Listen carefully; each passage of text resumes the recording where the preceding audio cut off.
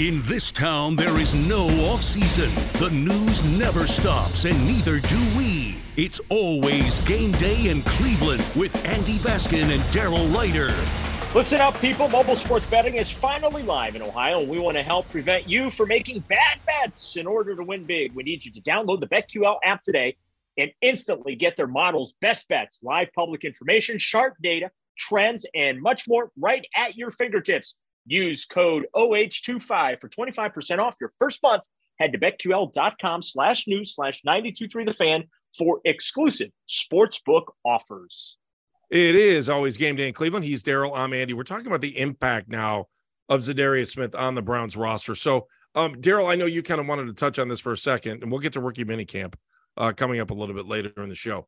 But let's talk about the impact that Smith could have, because immediately once they got him, I thought it was funny. You texted me, you're like, oh, maybe we should have done the schedule game one day later. And I do think he's worth one win for this team if he can play at that all-pro level that he is. If not him, the fact that he'll have the ability to maybe do a little bit more than Jadeveon Clowney did and give Myles Garrett the extra oomph that he needs to come from the other side to make things happen. So I'm willing alone on this move to say that the Browns could get one more win than a lot of us thought. That takes you to 11-6. How do you see it? I see it exactly the same way. I think that they now will go 2-2 to start the season instead of 1-3, and that gets them to 11-6. And I don't know that wins the division. I still feel like Baltimore and Cincinnati are probably going to win the division, but I think for the first time since 1989, the Browns will finish in front of the Steelers in the standings. I think the Browns will be the third place team in the division, the second or third place team in the division. The Steelers are going to finish in last place, but the Steelers are probably going to be 500. You know what I'm saying? Like, the Steelers are not going to be a bad football team. Mike Tomlin just always finds a way to squeeze blood from a rock down there in Pittsburgh. But I'm with you. Like, I think it's really freaky how you and I seem to be on the same page about where this team is and what they're going to, or what their potential, I should say, is going to be for the upcoming season. But yeah, I feel like adding him is good enough for an extra win, and that gets them to 11-6. And they're still going to have to play on Wild Card Weekend, though. They're not, you know what I mean? Like, I don't know that because look, they. When I look at their schedule, I even have like the 49ers, even though I have them winning that game, Andy, like that's going to be a tough football game for them. Tennessee, I have them beating the Titans, but Mike Vrabel, like that's going to be a tough football game. Even though I don't think the Titans are going to be as good as they've been in years past, Mike Vrabel is going to have his team playing hard. So, I mean, I've got them winning a couple of games that I think are going to be tough. I think the Broncos are going to be better than they were a year ago with Russell Wilson, but I think that that's a game that the Browns ultimately are going to win. Jacksonville, I think it should be a little better than they were a year ago, and they're going to be in playoff contention. But I've got the Browns beating the Jaguars at home. So, yeah, I think 11-6 is about where this football team is. And when I look at, like, the state of the roster, I know we talked about in the last segment a little bit as we kind of broke down some of the defense, like, it's hard for me. I was my good friend Kenny Rhoda, who I used to work with years ago. I was on his show Monday afternoon. He's on down in the Hall of Fame city down in Canton, and he asked me, hey, where is an area that the Browns are weak? Like, where did Andrew Berry not do enough? Can I guess? Sure. Linebacker. Is that what you're going to say? That's what I mentioned. But all right. But here's the thing: is JOK coming off injury, Anthony Walker coming off injury, Sione Takitaki coming off injury. So I am a little concerned about that those guys are all coming off injury. But those are good players, right? They are good players.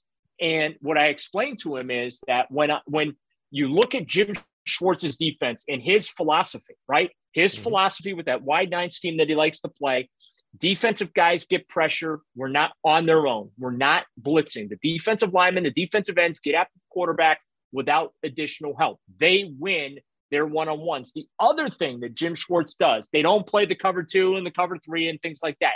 He plays man-to-man. He wants his corners to win their one-on-ones and compete, right? So what was one of the big problems that the Browns had last year in the secondary? Communication. It was, Oh, hey, yeah. if this happens, I do this, you do that, right? There's just too many thinking processes in Joe Woods' defense. Jim Schwartz, I don't want to say takes those out, don't misunderstand me, but he minimizes that. He takes some of that guesswork out of it, right? So the guys can just react. And so when I look at that philosophically, where are the Browns the strongest? Now they're strongest up front. They're strongest in the secondary. So I don't want to sound like linebacker doesn't matter, but it's not as critical defensively to Jim Schwartz's scheme as the defensive tackles, the edge rushers, and the corners and safeties. So that's why I think the Browns are going to be okay. So I just want to put a little perspective on what we were talking about, the schedule game and the wins and what they actually mean. And, I make fun of the schedule game just because I think it's goofy because we already know the teams that are coming out and all they do is put things in place. And I do understand that people need it for planning purposes, but put this in perspective. If you don't say 10 wins, you're saying your team has no chance to win the AFC North. In fact, you have to go back 33 years, Daryl, to find a team in the AFC North or the AFC Central that made it to the playoffs and won the division with less than 10 games. And in 1990, Cincinnati was 9-7, and they made it. And I do think it's super interesting that you look back over the 17 game schedules now, just over the last 2 years, that 10 and 12 are what get you in. So Cincinnati in 21 ends up going to the Super Bowl with only 10 wins during the regular season. Then they bounce back last year and have 12 wins in this, so they win the AFC North. But when you also look back at these two 17-game schedules, Pittsburgh got in at 9-7-1, and Baltimore got in at 10-7. So I think that when you say 10 wins, you are saying playoffs. Yeah, and that's, I had said 10-7 is where I thought they were going to finish, and I gave them the 7th seed in the AFC and a wild card. But with Za'Darius in the mix now, I'm giving them an extra win, bumping them up to 11-6, and they will not be the 7th seed, at least my expectation for the upcoming season. I think that, they will probably be maybe the 5th seed, right? Or I think that they could. You're saying they could be the best team outside of the division winners. Correct. Yeah. And that doesn't necessarily mean the division winner is better than the Browns. No, because look, last year, I'm having a brain cramp. Someone won it, and they were like, the AFC South. Yeah, the AFC South was the NFC South, I should say, was like complete garbage last year. And that's the problem with the AFC North, Daryl, that consistently, look at the wins: 12, 10, 12, 14, 10, 13, 11, 12, 11, 11, 10. You got to go back to, you've had Baltimore's won it twice with 10 wins between 2012 and now. And Cincinnati had 10 wins. It's hard. Tampa Bay was 8-9 last year. Tampa Bay was 8-9 last year and won the NFC South. They edged out Carolina and New Orleans and the Falcons. All three of those teams were 7-10. So like the NFC South was just complete hot garbage. The Buccaneers got in,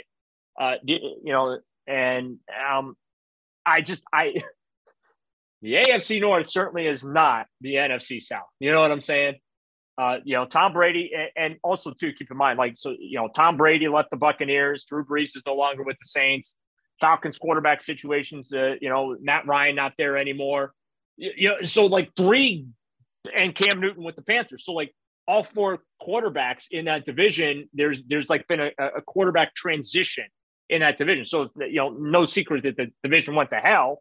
But yeah, I think that when you look at the AFC North, if Deshaun Watson plays up to expectation, right, and returns to being one of the top quarterbacks in the league, whether it's, I'm going to say top 10, I think that that's fair. He should be a top 10 quarterback in the National Football League this coming season. If he does that, Andy, I don't know what Kenny Pickett's going to give the Steelers, but Joe Burrow, Lamar Jackson, and Deshaun Watson, that's a tough division when you're talking about quarterbacks. And let me just add one more thing to how hard it is to win, right? So if I'm doing my math correct here, there are only 4 teams in the history of the AFC North and AFC Central that have had 10 wins and didn't make the playoffs. It's pretty amazing. In 75, and the Cleveland Browns were one of them in 2007. That's right. Right. So the Houston Oilers were 10-4 in 75. The Bengals were 10-4 in 76, and they didn't make it. And that's 2. There's another one that didn't make it. Cincinnati again in 86, won 10 games. I remember the Browns winning late in the season against the Bengals in 86 too to get there. So the Browns had won the Central at 12-4, and Cincinnati was 10-6 and didn't make the playoffs. And then you flash forward to the Browns year where they had won. They went 10-6, second in 2007. So I mean, you know, it's interesting, Daryl, as we look at the Browns and how hard it is to win in the AFC North, and then you look at what the Guardians did or the Indians did to pop away from the old AL East. And they have benefited. It's almost like, man, if the Browns. It was the best thing that happened to them. Oh, without a doubt. Without a doubt. But for the Browns, it has just been murder because there are so many good teams in our division. And it's historic. It's not even, you go back to the beginning of the AFC Central in the 70s, and it's just, it's been tough, super tough. Well, and when you look at, trying to think, I'm trying to remember the 1999 Browns or the way things played out. The way things played out. Jacksonville won in 99. They were 14-2.